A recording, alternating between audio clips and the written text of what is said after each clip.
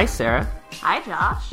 How are you? I'm all right. Welcome to episode 19 of Dissent Magazine's Belabored Podcast. 19. I know. How'd we make it that far? This week, as always, we start with a news roundup.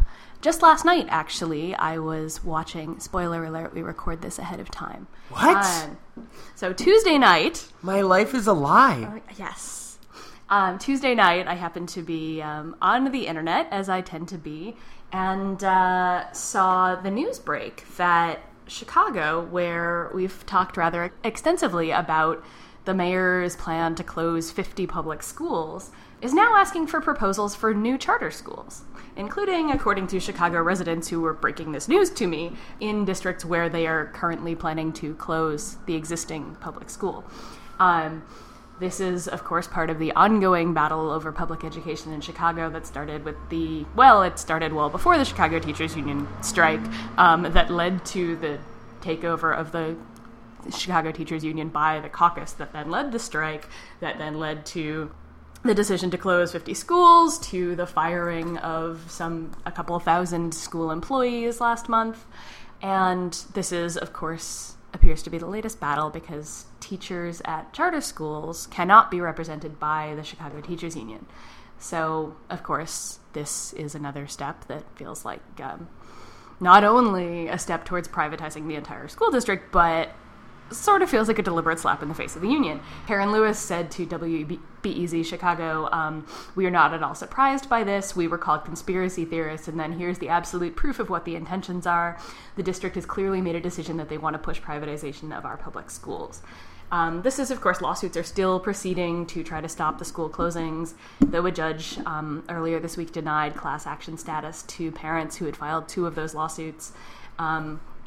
The new school year is, of course, starting soon, so these new charter schools will not be opening in time for this school year. But it is interesting to note that the call for new schools is in part to relieve overcrowding, which perhaps would not be a problem if you were not closing 50 public schools. Just a thought. Check out our interview with Karen Lewis in the first ever episode of the Belabored Podcast. Also, you can read it in the current awesome issue of Dissent Magazine. In the past week, we saw the formal announcement of something that was first previewed by Mike Elk, the movement of the United Food and Commercial Workers Union from the Change to Win Federation back into the AFL-CIO. Belabored listeners who are not labor internal politics nerds may or may not be aware that the AFL-CIO is the largest union federation in the United States, not, as it's sometimes referred to in the media, the largest union in the United States, but the largest union federation. Change to Win is the second largest union federation. It, at its peak, had 7 unions, which broke away a little under a decade ago, arguing that they had a better, more aggressive approach to organizing. The union that I used to work for, Unite Here, went to Change to Win, then went back to the AFL-CIO amid a very ugly battle with SEIU. Change to Win is now down to just 3 remaining unions with the departure of the United Food and Commercial Workers Union. What I've found most striking in terms of contrast about the news and the statements as the UFCW has gone back to the AFL-CIO is the niceness, the extent to which everyone is apparently making an effort to play well with others. So if you remember the debate that took place in the lead up to and around the unions going into Change to Win, you had things like one federation comparing another to Walmart. This time you had Rich Trumka, while welcoming the UFCW and speaking at their convention, saying how he not only respected their decision to come back into the AFL-CIO, but really respected their decision to have left the AFL-CIO. The president of the Teamsters, one of the 3 unions that's still in Change to Win, is still slated to be speaking to the UFCW at their convention. And more importantly, more substantively, the Change to Win Strategic Organizing Center, the body that SEIU President Mary Kay Henry, when I asked her about the UFCW leaving, described as the most important part of Change to Win, not its being a federation per se, but the existence of this space for coordination around organizing, that body will continue to have the UFCW, and according to Henry and other sources, will begin to involve other AFL-CIO unions. And so organizers from the AFL-CIO Federation will be invited. Other unions from the AFL-CIO will join that table, which is of particular significance for the Walmart campaign, where workers in Walmart retail stores have been organizing through Our Walmart, this group very closely tied to the UFCW, while workers in Walmart warehouses have been organizing through this Change to Win project, Warehouse Workers United.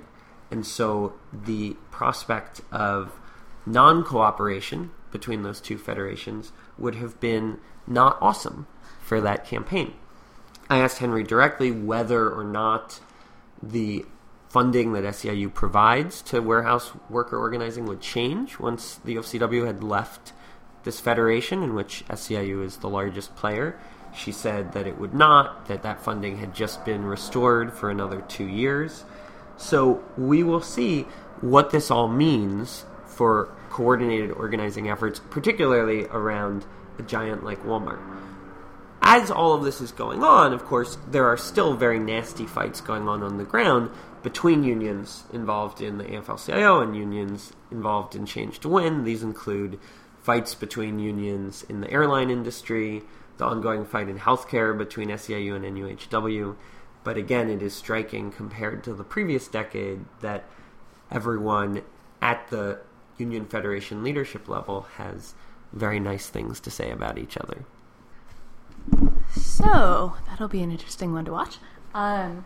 We talked about Detroit and the auto industry in episode 16 just a few weeks ago with Marcy Wheeler. But one of the things that we didn't talk about is that the rest of the auto industry, mostly the plants that build Japanese brand cars, is sort of scattered throughout the rest of the US, well, and Canada and, of course, Japan. But here, it's often in right-to-work states in the South.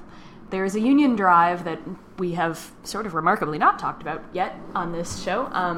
At one of those plants, it's a Nissan plant in Canton, Mississippi. Roger Bybee at the Huffington Post wrote this week that that plant got $1.33 billion, with a B, in subsidies from the state and is spending that money not on creating the good wage jobs that it promised of just under $20 an hour, which is pretty good in Mississippi, but instead hiring people to make between $9.25 and $12 an hour. Those subsidies have been calculated in a report by Good Jobs First to be something like $290,000 per job. Be really cool if they were creating $290,000 jobs, but they're not. There's also another story at Facing South about the same plant this week, talking to students from nearby colleges and universities who are working closely in solidarity with these workers to support their union drive. And the author at Facing South, Joe Atkins, commented that this is sort of different from the good old days that we talked about with Penny Lewis, when college students were seen to be at odds with blue-collar workers.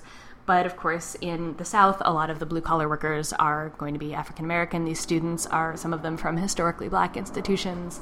And it's interesting to note that Nissan is throwing around some money, donating to things like the Murley and Medgar Evers Institute, trying to win some good press and divert attention from their low wages. So, of course, a win in Mississippi, in the heart of the very much union-free Deep South, would be huge for the United Auto Workers after the continued beating they've been taking in Michigan. And the student and popular support is heartening in a part of the country that, like I said, does not really have much of a union culture. Many people have sort of written off right-to-work states, especially in the South, for ages, but of course with the passage of right-to-work in Michigan and other northeastern states looking at it, we really have to understand that unions are going to have to be able to organize under right-to-work, or unions are going to be doomed. So I am, for one, as a former Southerner, very heartened to see this campaign taking off, and I wish them good luck. This week in Who's the Boss, there was a report in ProPublica by Blair Hickman and Christy Thompson, which pointed out that if you are an unpaid intern, not only are you working without being paid for it, but you also lack sexual harassment protection.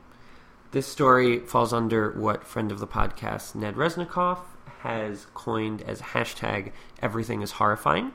So Hickman and Thompson's story includes a quote from a spokesperson for the Equal Employment Opportunity Commission who says, "At least with respect to the federal law that we enforce, an unpaid intern would not be legally protected by our laws prohibiting sexual harassment."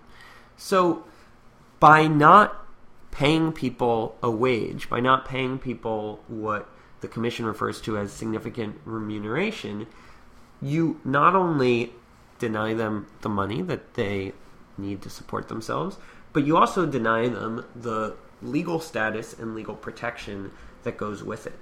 This story references Oregon, the first state, according to Oregon's labor commissioner, to pass a law expanding discrimination and harassment protections for interns. To say, even if you're not paying people, it should be also just as illegal to discriminate against them and harass them in the process while they are already doing labor for you without getting paid for it.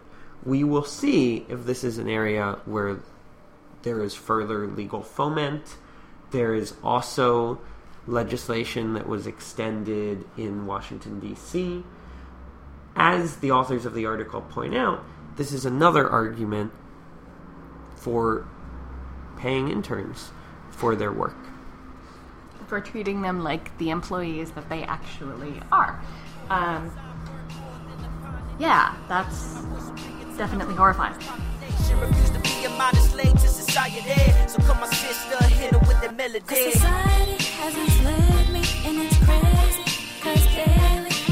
So this week, Sarah, you had a great piece at In These Times called Opting for Free Time, Something's Missing from the Work-Life Balance Debate. This piece wrestles with some of the important questions that we've talked about in the past on the Belabored podcast. It's, in some sense, a continuation of a discussion that you were pushing in our very own Dissent magazine, host of the Belabored podcast. What inspired this piece? So, I was thinking about the way that when we talk about work-life balance, we assume that work-life balance for women is time to spend at home with your children, as well as time to, of course, be at a paid job. When we talk about it for men, we talk about having time to do other things, right? So we talk about having time to play golf, to go watch sports, I'm going to just throw out a bunch of male stereotypes here, aren't I?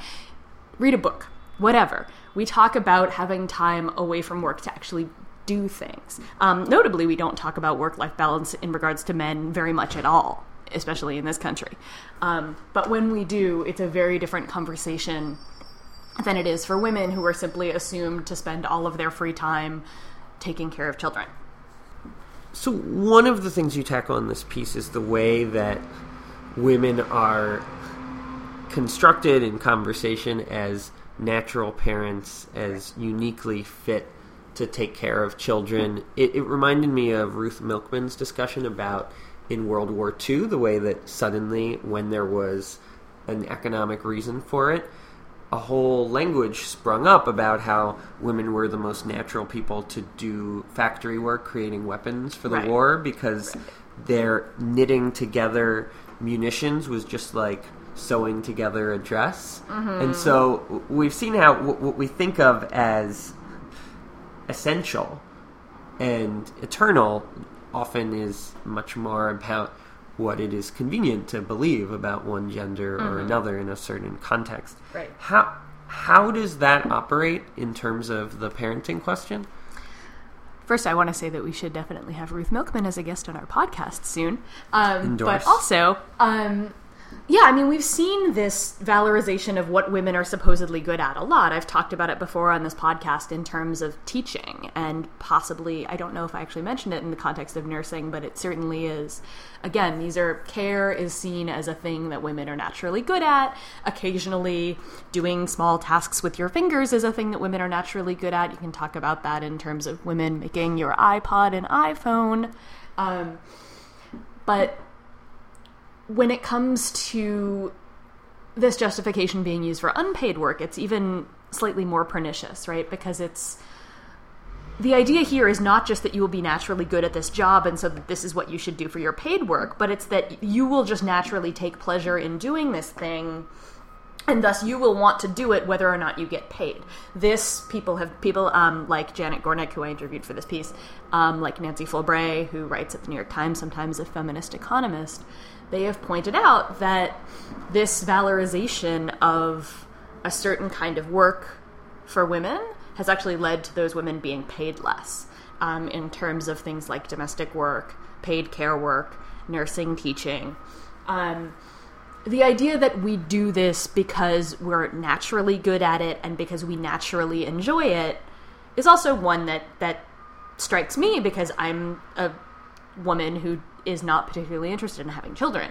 I feel completely left out of these conversations because I don't actually take pleasure in these things any more than I take pleasure in doing math. And so there are a lot of people, not just because there are a lot of people like me, but that, like, actually studies have shown that taking care of children is no more naturally pleasurable to women than scrubbing floors. And that actually one study that I quote in this piece, interestingly, found that the people who actually get the most boost in their happiness, which is admittedly a rough thing to try to rate, are fathers, not mothers. Which, of course, is linked possibly to the fact that women end up doing most of that work. Funny how that works out. Weird. You also argue that this is tied to the construction of women and mothers as consumers. That the only place where there's a space for taking care of children to be portrayed as difficult and arduous and unpleasant is in the context of the parent as a consumer who needs to buy some kind of product to make it easier. Yeah, so there was a really interesting... So I started writing this piece before this cover story in Time about being child-free, and before this big story in the New York Times Magazine about the opt-out generation wanting to opt back into the workplace. These are women who, quote-unquote, opted out of being high-paid workers and opted into being a mommy instead. And that I use the term mommy specifically because that's really how this is sold to us. And so this point that I made comes from a woman who is a web designer who works on e-commerce sites targeting mothers, and she calls it the mommy industry. And this is in the Times story on being child-free. She's an African-American woman who is talking about the different expectations for her as an African-American woman, but she's also talking about the fact that, I'm going to actually read you the quote. It says, before there was a mommy industry, before there was product to move, you'd never hear how it being motherhood, raising children, was the hardest job in the world. If it's the hardest job in the world, I'm damn happy I don't have to do it. And when you think about that, when you think about the way that this is being sold to women, and it's really interesting that the sort of pressure on the certain kind of parenting went up, particularly in the sort of pre-recession, the late 90s and the 2000s, when women's presence in the workforce was at, well, actually now it's at its peak, but when it was going up and it was, in a way, sort of more threatening to men. What's been interesting post-recession, of course, that has been sort of talked to death, is that more women became the primary breadwinner in their family because a lot of men lost their jobs, although that trend has reversed because now women are not being hired back as quickly as men, who are in some ways moving into female-dominated industries more. Anyway, that's a whole other hour of the podcast that actually might be an interesting show to do someday.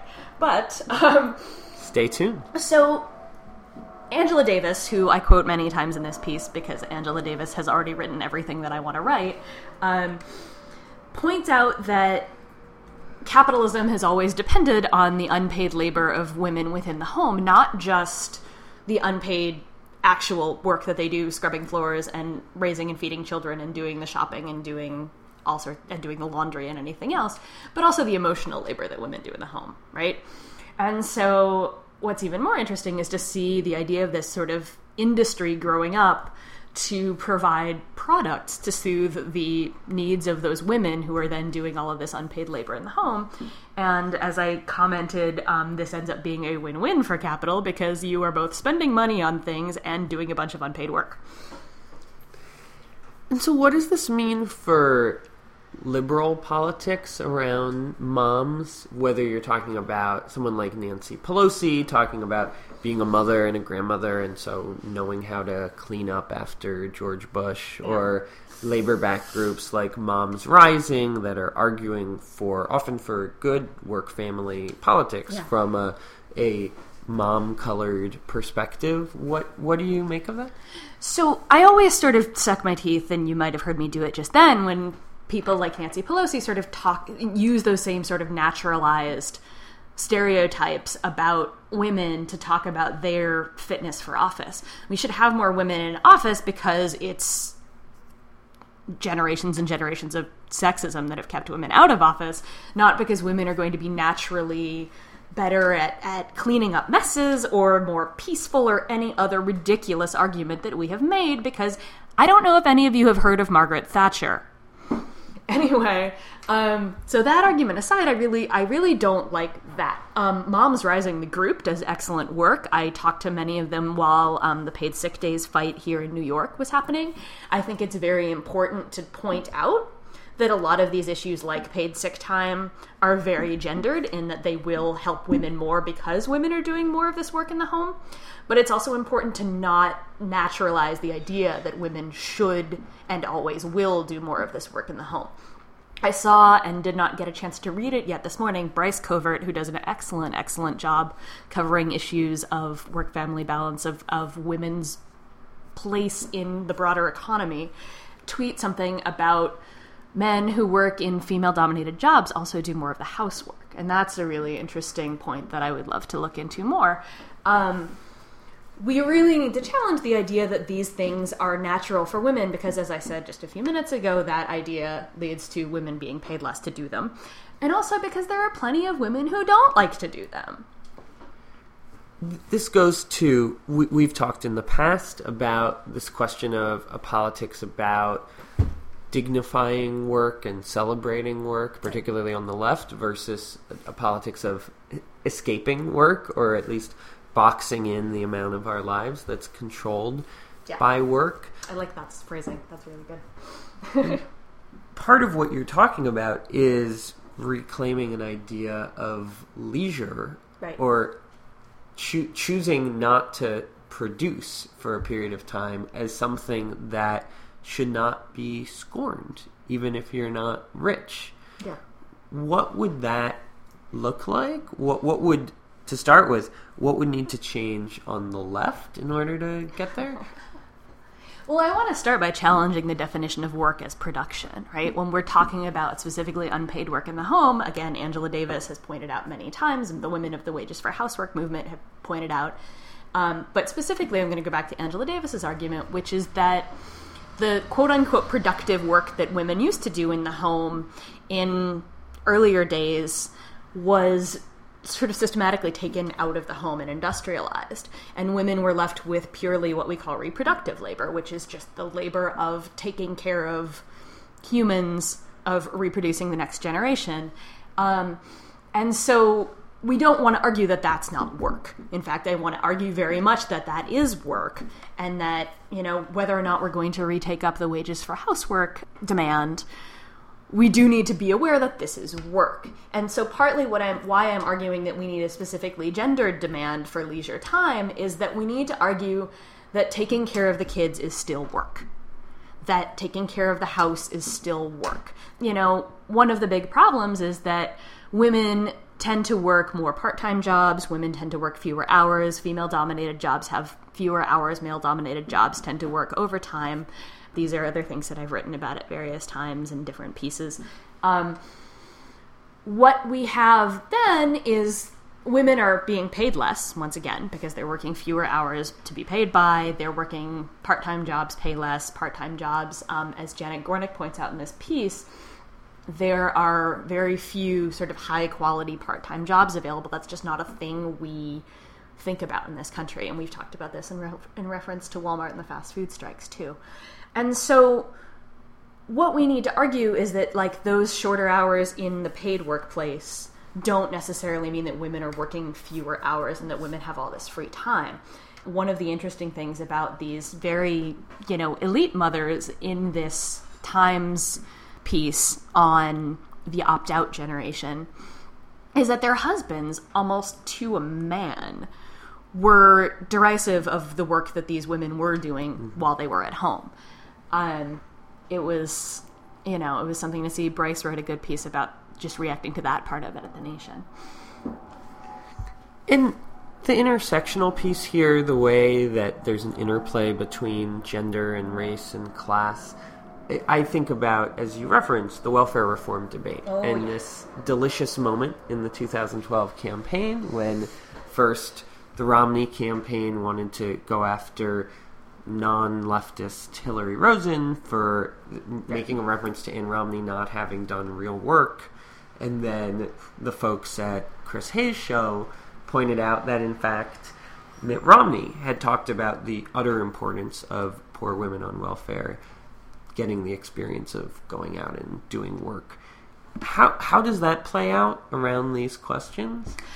I mean, I sort of have to say up front that I feel like family policy and the way we talk about family policy is something that should be thought of in a trickle-up manner, not a trickle-down manner, as in we are not in this to solve the problems of the Ann Romneys of the world. I don't really care about the Ann Romneys of the world, I'm sorry. I care about the women who work at Walmart who can't afford to both go to their job and to have childcare. I care about the women who are doing the childcare for very low wages, as we talked about last week. And the policies that we argue for in the course of this piece, many of which I took from Janet Gornick, who is a family policy expert, are policies that would help, as she says, low-wage women the most. I bring up the welfare reform debate. Actually, I quote Tressie McMillan Cottom talking about the welfare reform debate because it's interesting to see the way family policy is sort of thought of as a thing that is done for women who are more like Ann Romney or the women in this opt-out, opt-in piece. And she points out that things like welfare reform, meanwhile, are enacted sort of on the bodies of women of color, even though most of the women who are on welfare were not actually women of color. The stereotype is that they are. And that's an interesting thing that women of color have to fight, particularly black women have to fight, the idea that if they are staying home to take care of their children or working fewer hours to take care of their children, that they're lazy, which is pretty ironic considering that this country is built on hundreds of years of, among other things, black women's unpaid labor. I can't really get over the fact that any white person in this country has the gall to ever talk about black people being lazy. And in any case, so welfare reform, which Bill Clinton gave us, gee thanks, was predicated upon pushing these women into the workforce, largely into the low-paid workforce, because they did not have quote-unquote skills. We know that that is, of course, a lie. And what that did, which I mentioned briefly last week, is help create this other workforce of low-paid women who are caring for the children of other low-paid women, creating a cycle of women who make very little money and who are constantly beaten up for having very little money by Republican politicians like Mitt Romney. When we talk about trying to politicize leisure, you have to deal with all of these issues and all of these stereotypes, right? Well, the argument of the movement for welfare benefits was that what we do is work. It was, in a way, it's a thing that I've wanted to go back and read about a lot more because it is, in a lot of ways, the next logical step from the wages for housework movement, right? Welfare benefits were the only time we have ever actually paid wages for housework. And you also make reference to the lack of reference, generally, to people who are not heterosexuals, to those of us who may end up, if we build a home with someone of the same sex, with someone of the opposite sex, and as belabored listeners know, there's real debate about whether the movement for equality for those of us who are queer people is one that should make as little modification as possible to existing institutions in order to slot queer people into them, or one that should actually be an opportunity to question some of the existing assumptions within these institutions and some of the conservative aspects of these institutions. do you see any potential in that space around changing the way that we look at these issues or these roles? I mean, we've talked a little bit about the centrality of marriage to the mainstream, at least, gay rights movement in recent years. And I did find that interesting when I was reading, again, from this piece in Time, Nancy, I believe it's Mezzi.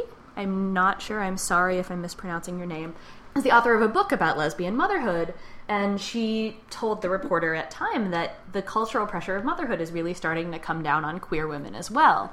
That this sort of normative idea of what women should be doing, you used to sort of escape it in a way because you were so far outside of what society could consider as normal.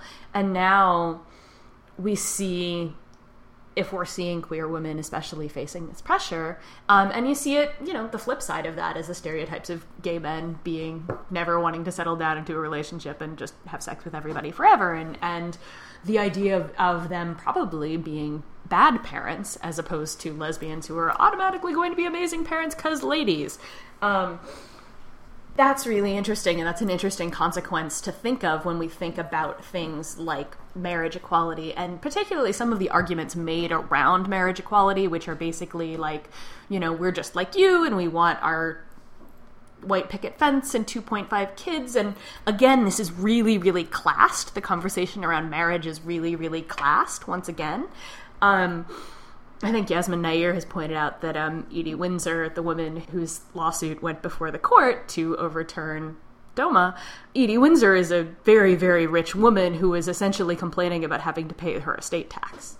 When we talk about all of this, it's just opening up a whole other bunch of questions about stereotypes and ideas of who people are and what they want and what they're good at and what they're bad at, that we should all be really nervous about messing with because they're really pernicious and hard to fight. Fascinating questions. Again, the piece is Opting for Free Time at In These Times. They sleep on technique, so I bless these beasts. And I ain't even gotta explain how stressed I be. Man, life ain't perfect, but it's all worth it. So systematic, be part of that circuit. Robotic at work when I'm This brings us to the end of the podcast, where, as longtime listeners of Dissent's Belabored podcast will know, we say, "Arg! I wish I had written that." Sarah, if your city were sinking into the sea, and you would joke. I almost did this year. You would no longer be able to live on land. Water was overtaking the earth, and you had to build an ark out of pure resentment of something that someone else had written. What would that something else be? So it's actually related to the topic that we were just discussing. I was struck this week by a piece at Women's E-News by Christina Caldwell, and I wanted to, and sort of didn't manage to work it into a reference to it into this piece. It's a piece that you might be surprised that I'm bringing up on a labor podcast. It's about the quote-unquote Saturday women at one of the few abortion clinics that is still open in the state of Alabama. The clinic is swamped on Saturdays, largely because most of the people who are coming to this clinic are working class women who have very little paid sick time or any sort of flexible hours at work. It was a whole other way to look at this argument around work-life balance, around the idea of family policy, about family planning, that I had not really thought of in that way. That I think about things like access to care, to all sorts of family care. We talk about employers who don't want to pay for birth control as part of the new health insurance mandate.